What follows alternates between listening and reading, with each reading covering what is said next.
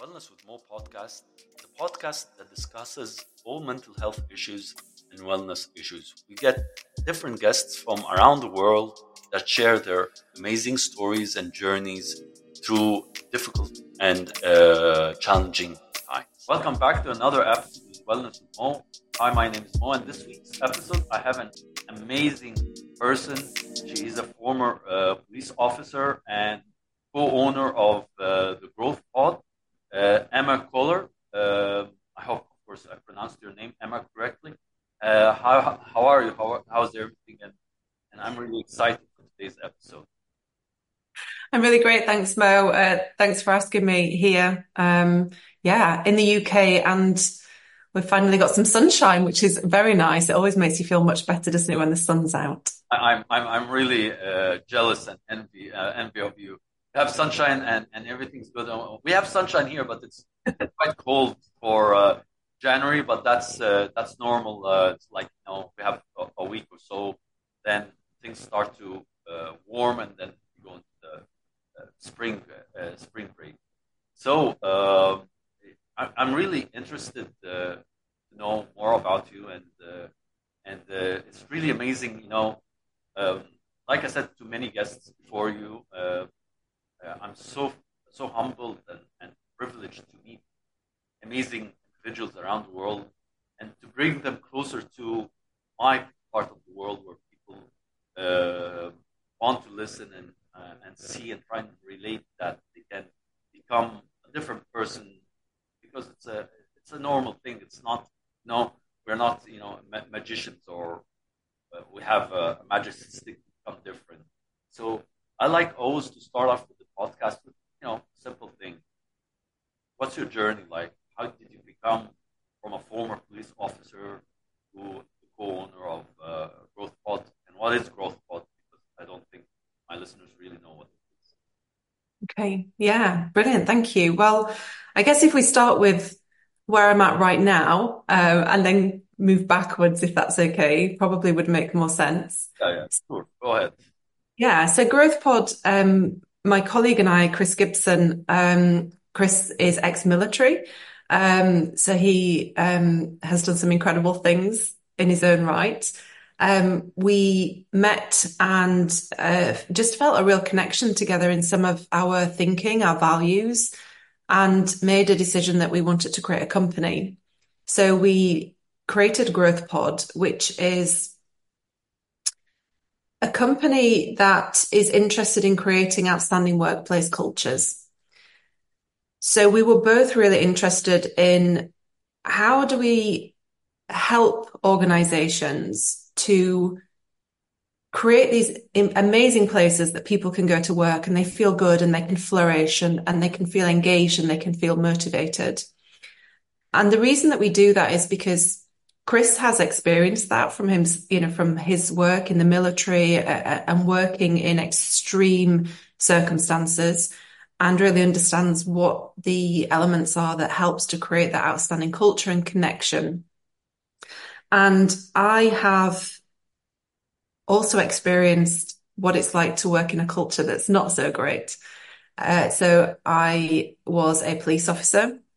I joined the police service after university. So I went to university, studying psychology, social science, social policy.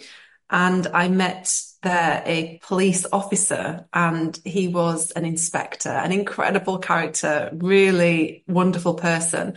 And the police were paying for him to do his degree. He was doing the same degree that I was doing. And I was always kind of a little bit unsure, even at university, what did I want to do?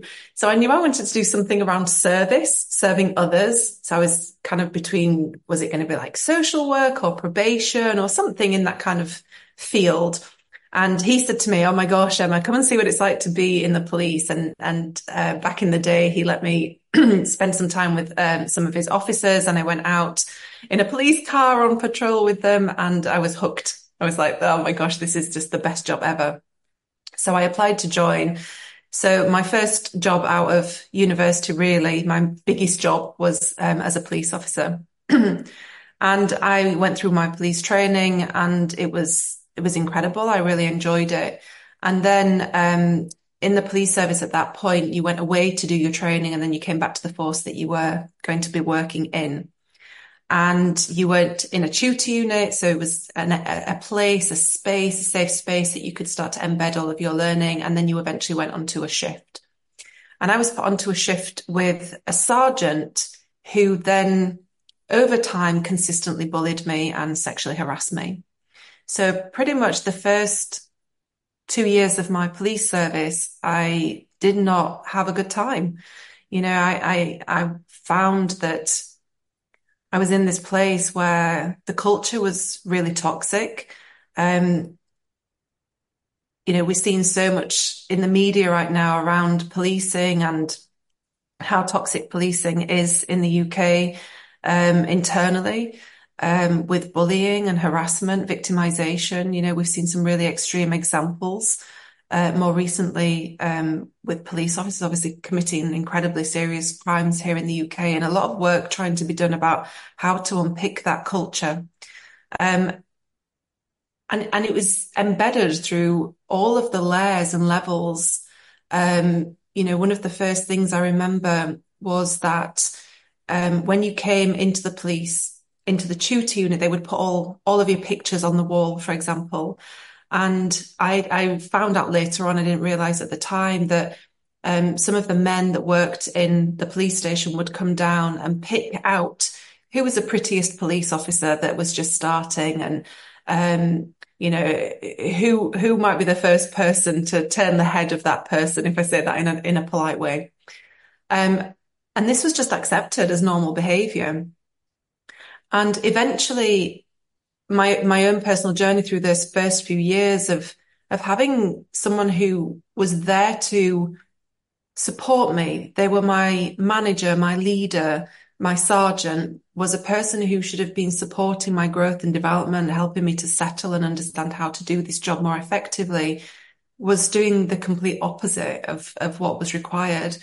And I think as things started to unravel and they realized that actually they were going to be found out for what they had done, they turned like my shift against me. They'd said really unkind things about me to other people to obviously try and isolate me from the rest of the team. It started to unravel and they tried to get me into trouble, which resulted in the sort of the more formal process of a grievance process being put in place. And it was as I was being interviewed and they were looking at my work and things like this, that it was the group that were doing that, senior police officers, that said, actually, this doesn't add up.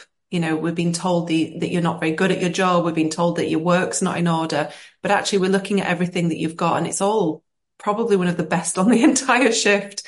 And it was them actually that said, we think you're being bullied here.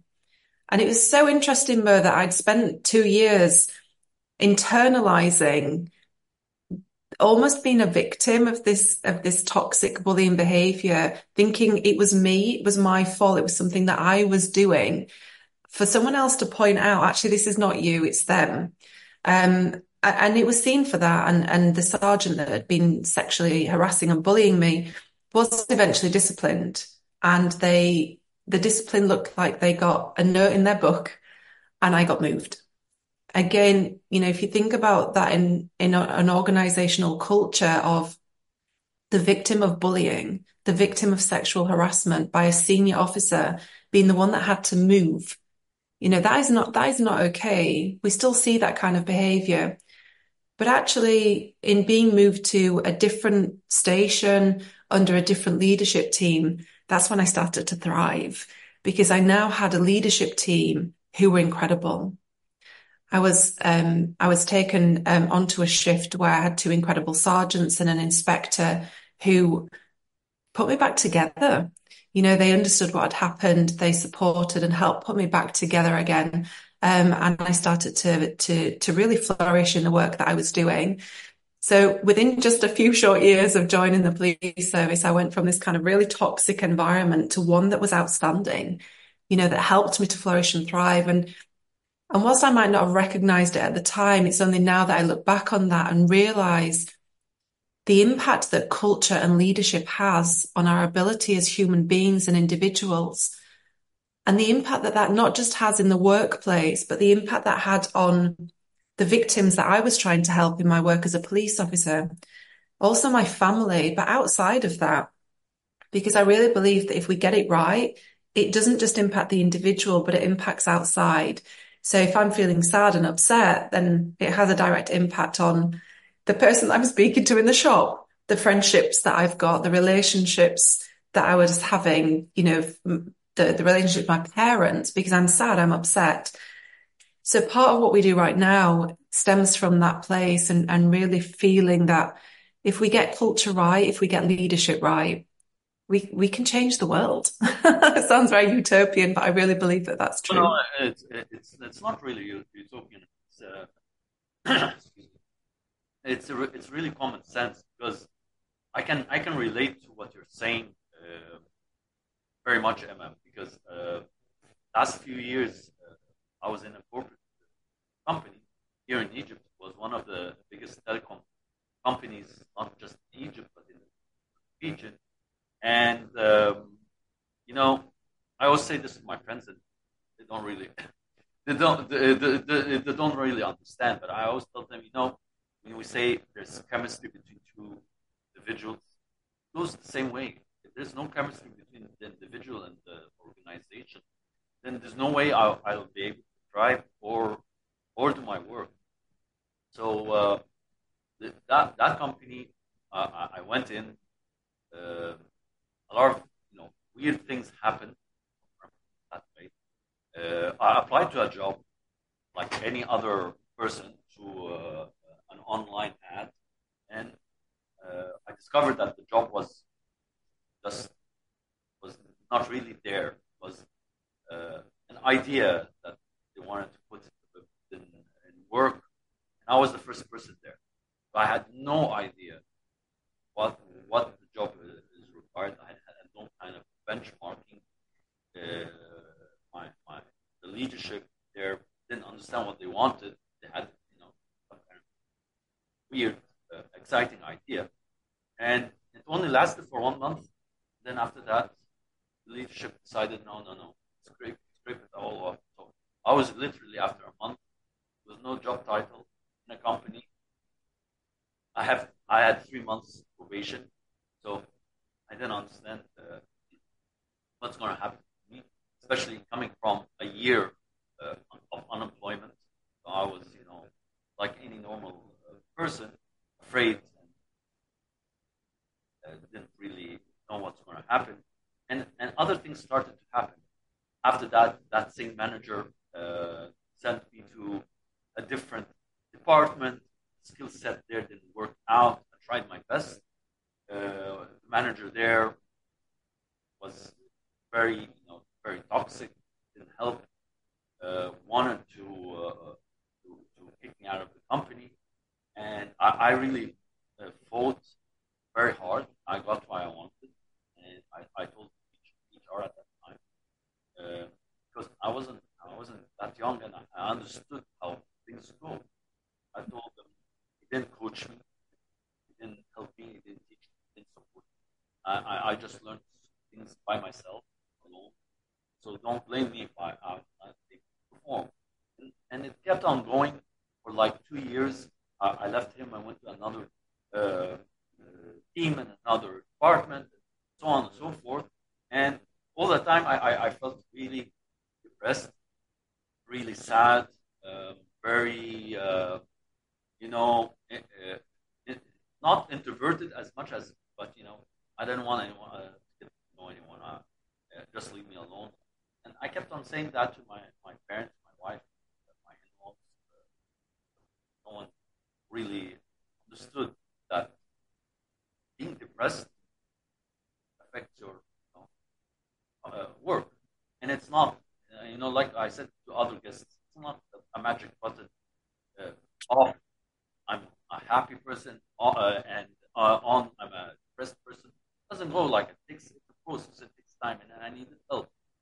Uh, and so that's part of what happened. And of course, the corona started.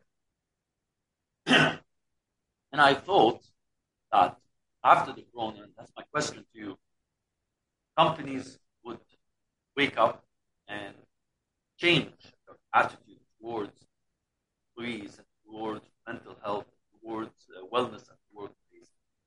Um, I don't know if it's the same in the UK, but here in Egypt, still mental health and wellness is the lowest priority for any company here in Egypt. It's Yeah. the last thing. And me and a lot of good coaches I know, we are trying to advocate, trying to make people aware that if your employees are unhappy, if they have mental issues, they're stressed, they're anxious, if they're on the verge of burning out, then your company is going down. My Hmm. won't go down. And even if you want to lay them off and get new people, the cost of training and getting those people up to speed and everything, it's a big cost for the company. It's not an easy thing, but still today, there are companies that say they have mental health and wellness initiatives, but it's all just a smoke screen for to get the employees there. There are some companies, there's still hope. There are some companies, but very little that are really,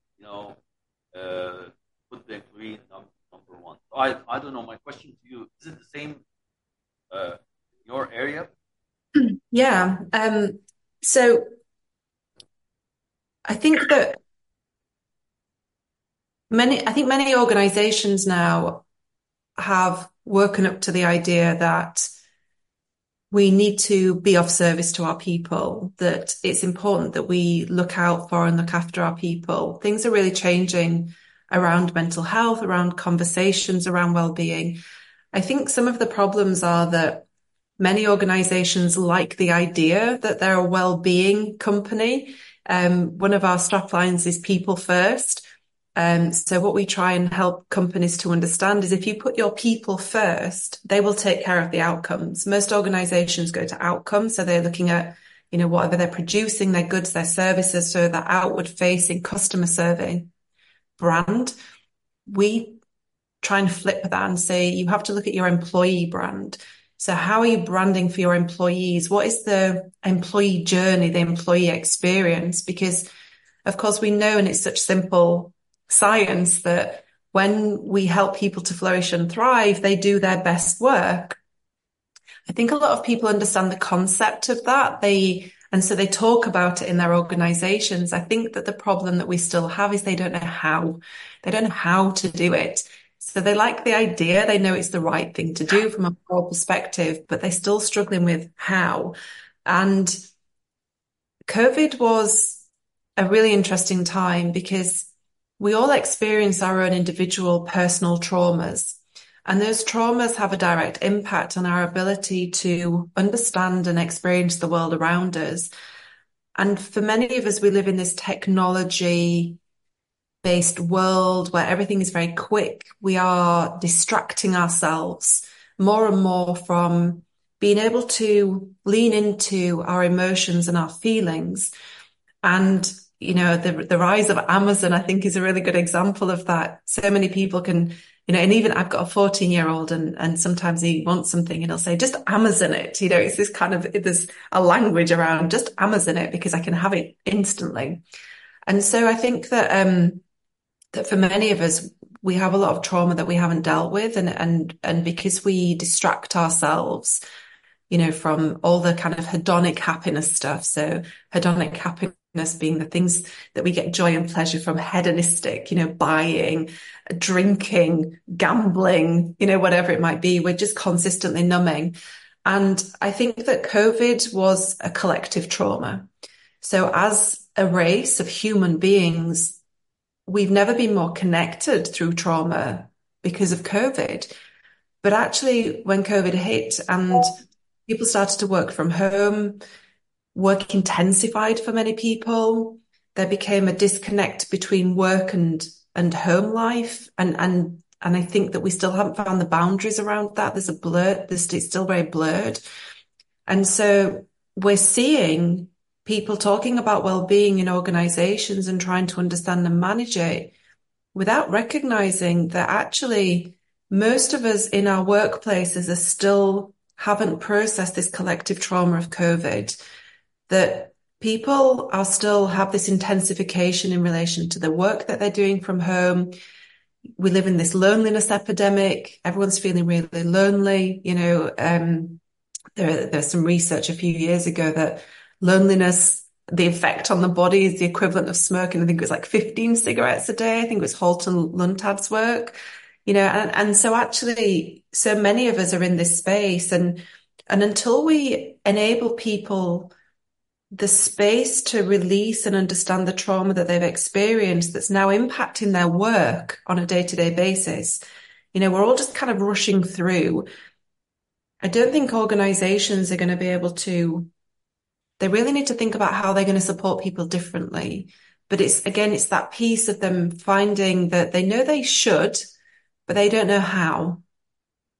But uh, one of the guests that I had, Hamid, he's a high performance coach. He lives in Frankfurt, Germany, and we had that same discussion. And I told them, for me, I have four simple things that organizations can do with no cost at all, and it's basically very easy. So the first one would be that let people not go on social media for like I don't know, 30 minutes, 40 minutes. Let them have a break. Let them go out, walk, uh, see the sun, see the birds, breathe in the fresh air. I'm not saying talking about meditation, just saying just be by yourself without anything in your pockets or a watch or whatever. Just be. This is one. The other thing is they can, and I've seen this in Egypt here. We have a company here who have designed meeting rooms, but a meditation room. So you can go and meditate. So go and meditate and stay there. So that's the same. Third thing, and I think that's maybe better way to do it, is that management should have like I don't know, a monthly, a weekly, I don't know how it will go, of I would say vulnerable talk or the vulnerability of talking or whatever. I don't know, a circle, and it should be a circle of safe space where managers, employees, leaders sit together and be as vulnerable as possible. No judgment. And I think uh, Simon Sinek, the writer, Infinite Games book, he said that if you create a safe space for employees, employees will be vulnerable, will share what they have, and they will, work their heart. You don't need employees to be loyal. You need employees to love what they do, and they will be loyal regardless what because they know what they're doing has impact. They have a good management. Problem is, I had so many managers. None of them have that concept of if I make a mistake, I'm only a human being. I can make a mistake, big, small. It's a mistake, but you have to teach me why I made the mistake, and you have to be at the back, have my back case is like blowback or there's an issue. That doesn't happen. The manager throws me in front of the fire. Yeah, it's him. He did the mistake. That's it. So, Yeah. so it's the same thing. I'm guessing, uh, like the story you told, your sergeant, most probably, from what I hear, would have said, yeah, she's the one who did that, or yeah, she's the one who did that, didn't fill that report. Anything to put you in the line of fire so that you can take all the blame and all the. So this is what so these are very cost effective. Nothing. They don't require any kind of intervention from a company like yours or Yeah. or a coach or anything. It's just common sense. For me, it's common sense. Create an environment that has safety, and people will thrive, and people will work uh, their whole heart. And today, I'm working with two lovely women in a coaching company, very small company. But the difference between them and a big company is that they have my back, and so I give all my heart, and I don't mind. I can work till at night, give all my heart, and do the best I can for them. So that's the difference. This is not like a company with 1,000 employees. We're like 2 or 3 people in the company, so it's not big. So we know who makes the mistake. I mean, if there's a mistake, that's going to happen. It's only one of us who did it. But the idea is, I feel safe. I feel I belong. That's the main idea. Mm.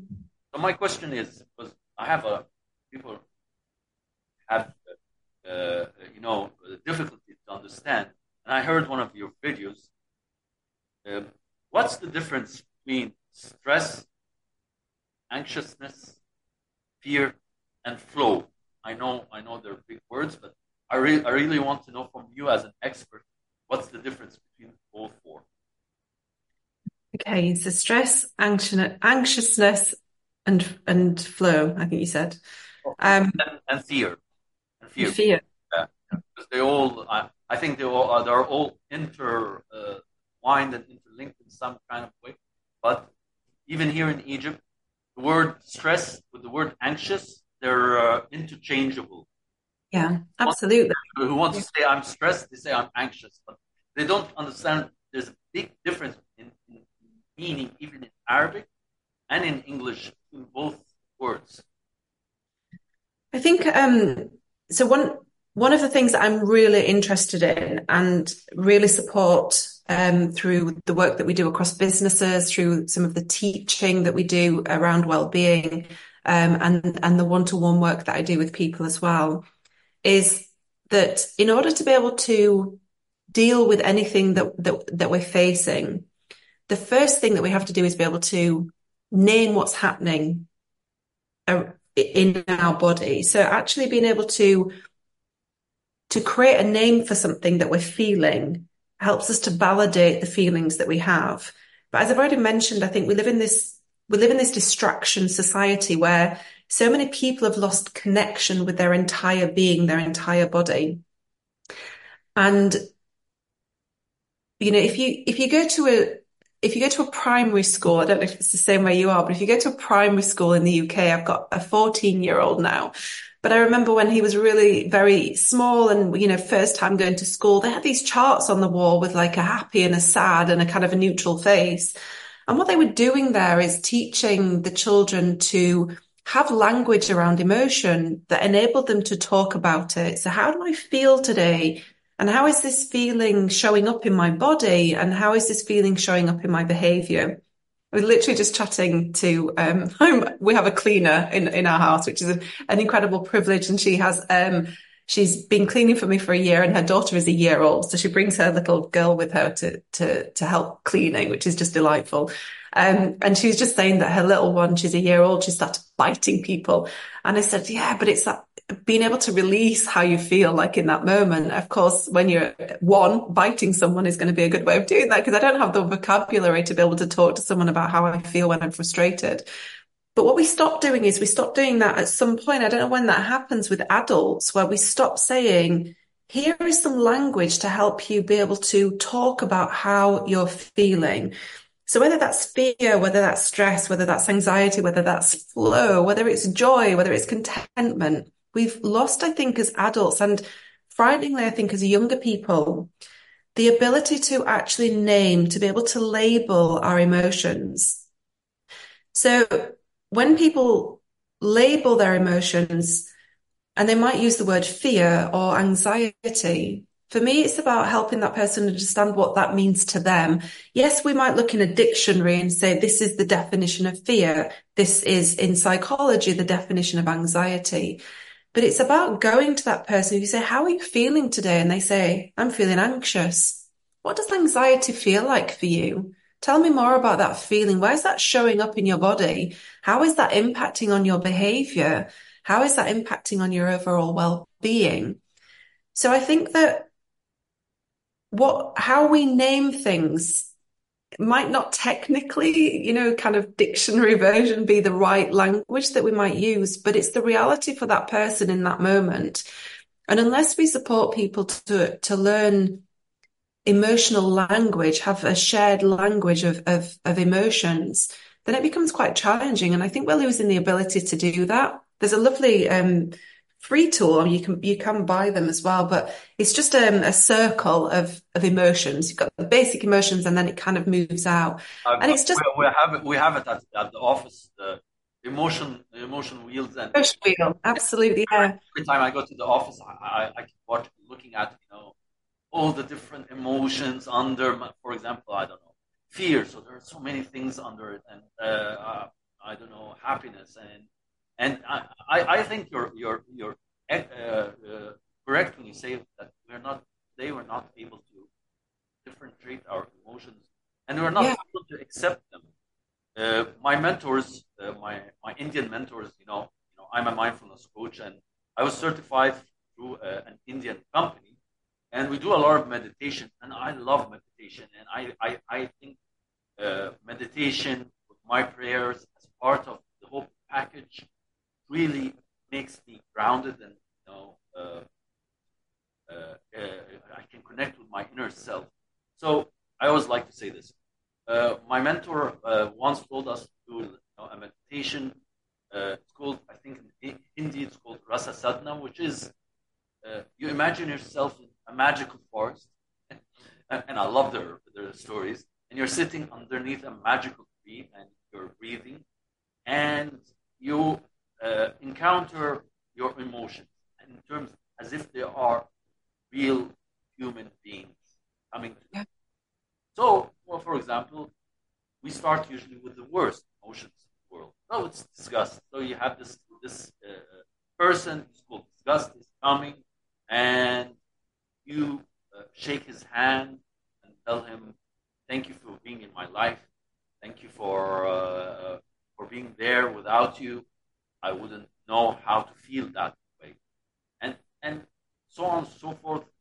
Anger, fear, joy, happiness, inner peace, and so on. It's really important for people, and I always say that to accept whatever you feel. I mean, Yeah. I accept sometimes I feel down. I mean, a few days ago, I think on Friday, I had this weird feeling and emotion, Emma, from the time I woke up to till I slept. I felt, really not sad, but I wasn't in the mood of going anywhere. And I was with friends, and I was sitting really quiet. I didn't really know, didn't want to talk. I didn't want to. I just want to left alone for no apparent reason. But it's okay. I mean, I'm okay with it. I Absolutely. I accept it. Of course, people ask me what's wrong with you. And, Yeah. there's nothing I can say, but I'm okay. It's fine. It's no problem. That's the problem with people. They don't accept their feelings. I think that culturally, there are some emotions that we like, and there are some emotions that we don't like. We like to see happy people. You look at adverts, they're happy. We put happy people on adverts and we create these kind of, or we curate this kind of process of happiness, don't we, in the world? You look at Instagram and TikTok, and it's like, oh, we're happy and doing really well. And of course, so I think culturally, if we see someone sad, if we see someone upset, it actually can make us feel quite uncomfortable. In different cultures, of course, expressions of that is going to be very different. In the UK, we have this saying in the UK, keep calm and carry on. It's like the most dangerous thing you could ever say to someone. We have all of these phrases, kind of particularly maybe for women, but pull your big girl pants on and keep moving forward. And this really toxic language that we're often using on a regular basis to say, don't feel those feelings. feel these feelings. And actually, the reality is that, you know, when we look at emotions, of course, emotions we tend to describe because we like to categorize, of course, our brain categorizes information. We categorize emotions as being good, bad, positive, negative. And the ones that we experience that we might describe as bad or negative, those kind of emotions of anger or upset or of disgust that you've just mentioned, we feel those at a different intensity in our body because our brain thinks we're in danger when we feel those things. So it's like the volume level got turned up on those emotions and they're much more uncomfortable than they are when we feel joy and happiness. So we have this tendency to label them as good and bad. But the reality is that every emotion that we have is a spectrum of human emotions. Every one of them is there to serve us. You know, if we can see every emotion, just as you described, as a friend within us, that's there just inside going, excuse me, you feel like this. This is how you feel in this moment. And it's not forever. You know, we experience emotions. We're not emotions. We experience them. And just like we experience the sun disappears, you know, and we experience the moon, we experience the wind, we experience, you know, the rain. They go away. They're not forever. And so what we want to do is support people to lean into feeling comfortable with being uncomfortable, being comfortable with being uncomfortable. And so it's about being able to just sit with those emotions and think, I feel that. I genuinely feel that right now. And holding space and validating and labeling your emotions on a regular basis throughout the day is a really powerful thing because it helps us to see that actually no one feels happy all the time, do they? No one ever feels happy all the time, you know, but obviously positive psychology is my thing. I'm a positive psychology geek. I love it. But I think many people have misunderstood what it means, you know, that we're striving to be happy. And actually that's not attainable. You can't be happy all of the time. I think what we're really looking for is to be happier and having connection to joy, jolts of joy throughout our day. There's jolts of joy as they come in. We can bag them, you know, we can put them in our little kind of bag of you know, some kind of container that we're kind of metaphorically thinking about. There's jolts of joy. If we can recognize and savor them as we move through our day, we become happier. They build up, the small things, they build up to something bigger. But, you know, we talk about eudaimonia in positive psychology. Eudaimonic happiness is this feeling of contentment.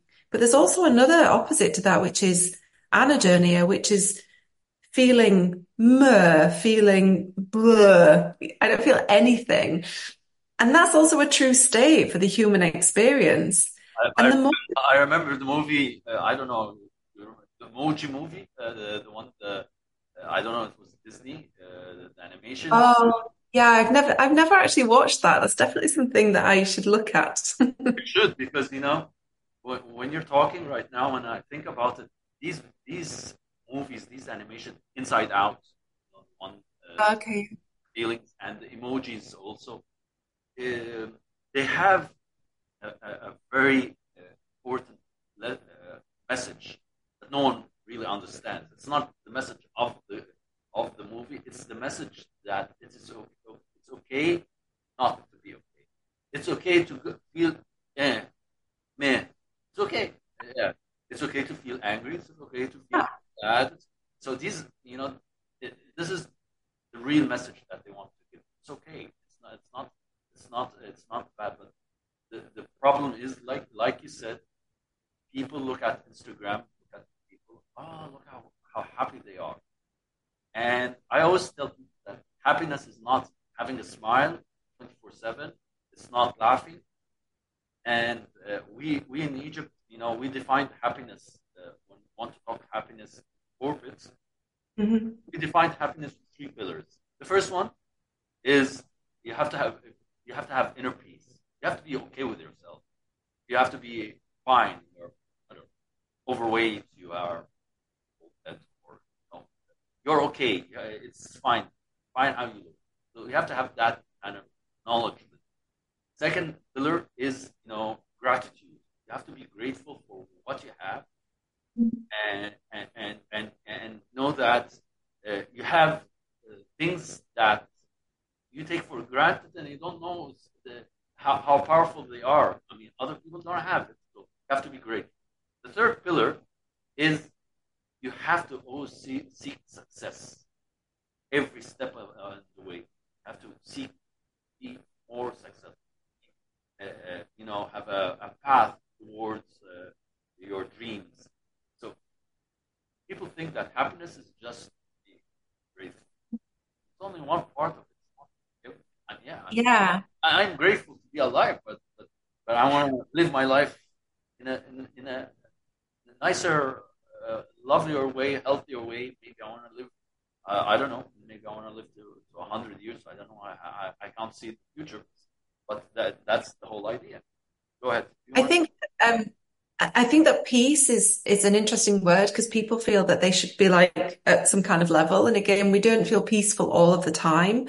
It's about acceptance. Again, the language that we use around that space is really interesting as to what that might mean to someone. But I think that when we feel like blur, when we're in that kind of middle point and we're just literally managing to function on a daily basis, the thought of trying to move towards some kind of positive goal or outcome can feel impossible in that moment.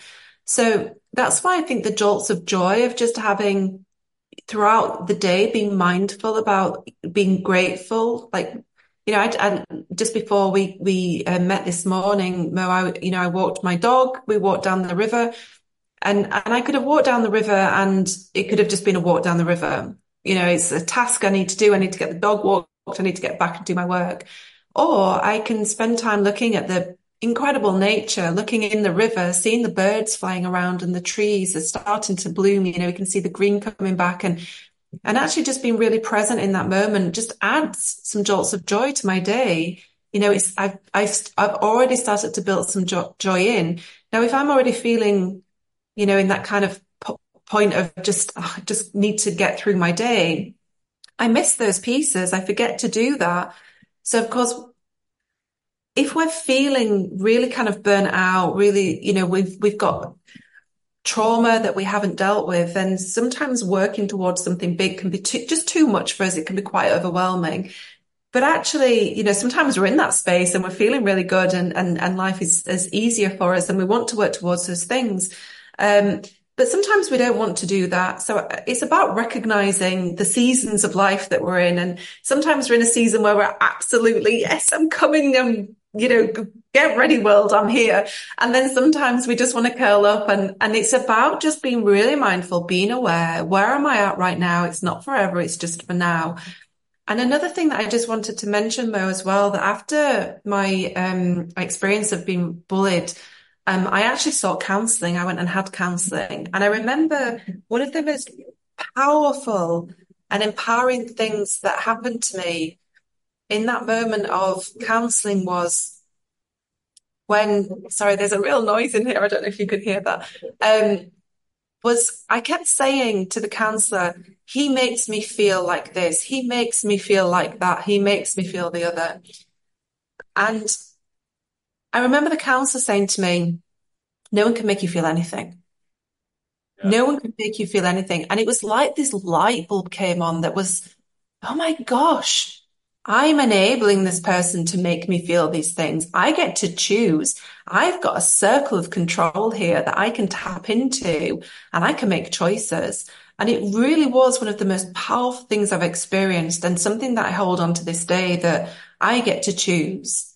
yeah, I get to behave in the way that I want to behave in, and I get to choose how, not choose my feelings, because, obviously I feel the things that I do, but I get to take control of what I do with those feelings. And the release that came with that, because I suddenly was like, that's his. They're his things, his issues. exactly, There was a real sense of peace that came with that. Yeah, for sure. exactly. I mean, I totally agree with what you're saying.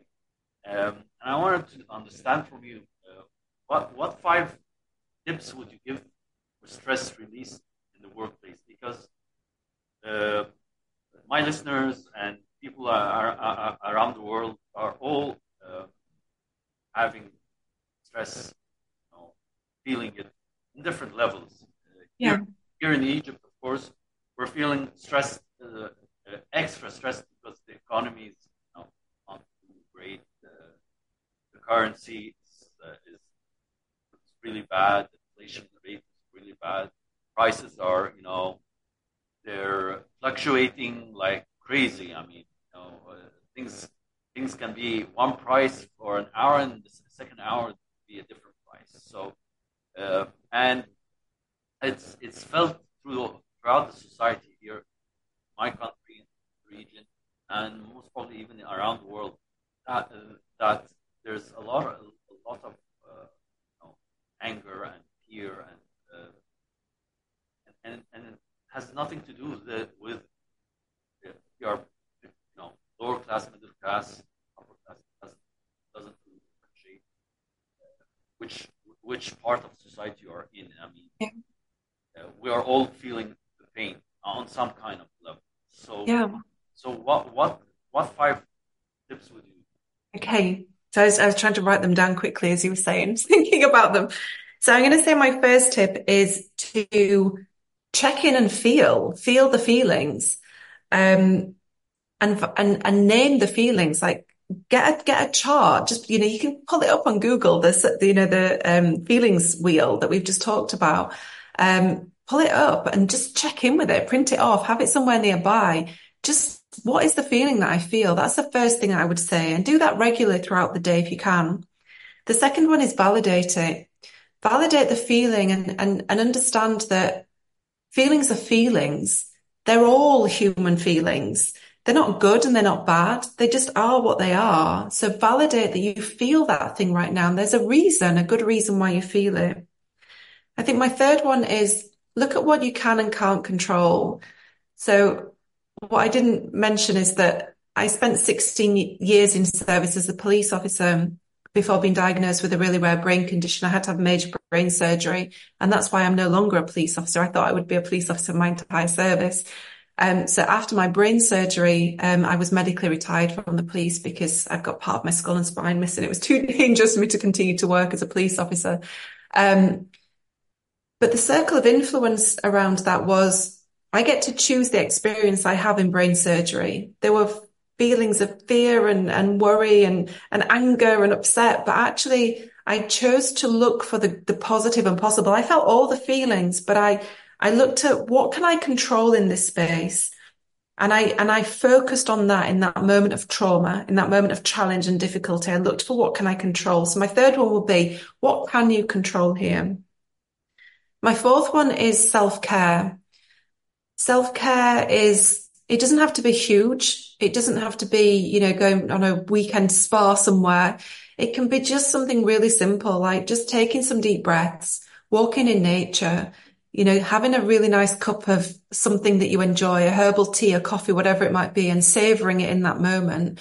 Self-care doesn't have to be huge, but it's about just taking a moment of time based on the feelings that you're feeling that actually you're going to do something to support you positively right now. And my fifth one is connection because, we are lonely. So many people are lonely. Reach out, find someone to talk to, a friend, a relative. I've got a dog here. I talk to him all the time. I talk to the dog. But there's feelings that we get from being with people, the oxytocin that's released in our brain. We can also get in nature. So if we can't connect to people, connect to nature. Even if it's just for a moment outside, take your shoes off, stand on the ground, touch a tree, hold a plant, whatever it might be. Those feelings can really have, it sounds really silly, but they do scientifically, they've been proven to have such a big difference. No, So no, my five tips are feel it, yeah, second, validate it, third, control, fourth, self-care, and fifth, connection. yeah, they're amazing. I mean, I like all five of them, and I think I also agree with you. Connection is key. We're social animals by nature, and we feed off from the energy of others. So yeah, I think connection also is really amazing, especially nature and nature walks. And we always say this. We have clients. Yeah, walking is an amazing meditation in itself because you are mindful because you're present, you know where you are, breathing, breathing out. But that's really amazing. Oh yeah, I can see your dog. So Yeah. yeah, he's behind you. There he is. Hello. Is What's it, next? What's his called Blake. He's a golden doodle. So he's a big fluffy bear and he's the sweetest thing you could ever wish to meet. Okay. He likes to have hugs. Hi, Blake. Okay, so I have two final questions. One of them is I want to ask you what's one word or one sentence that describes Ooh, I'm going to say creative. you. Hey, that's amazing, amazing, amazing. It's great. And finally, what's your dream? What's what, sorry? What's your dream? What's your hope? What do you want to My do? dream. Yeah, My dream is to help as many organizations as possible create the most outstanding places that support people to actually go to those workplaces and feel good and thrive. that's amazing, amazing.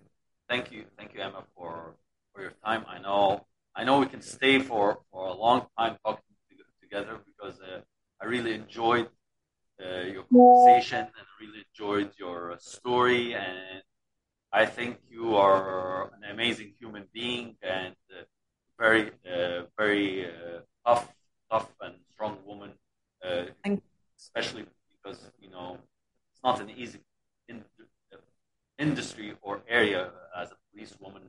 In addition, policing is a difficult job.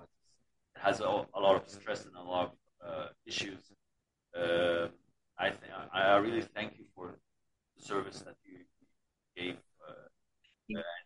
You're such an amazing human being, and thank you very much for being with us on Wellness with Mo. I hope we can continue. That would be my honor and my humble. I would be really humbled to have you as a guest again.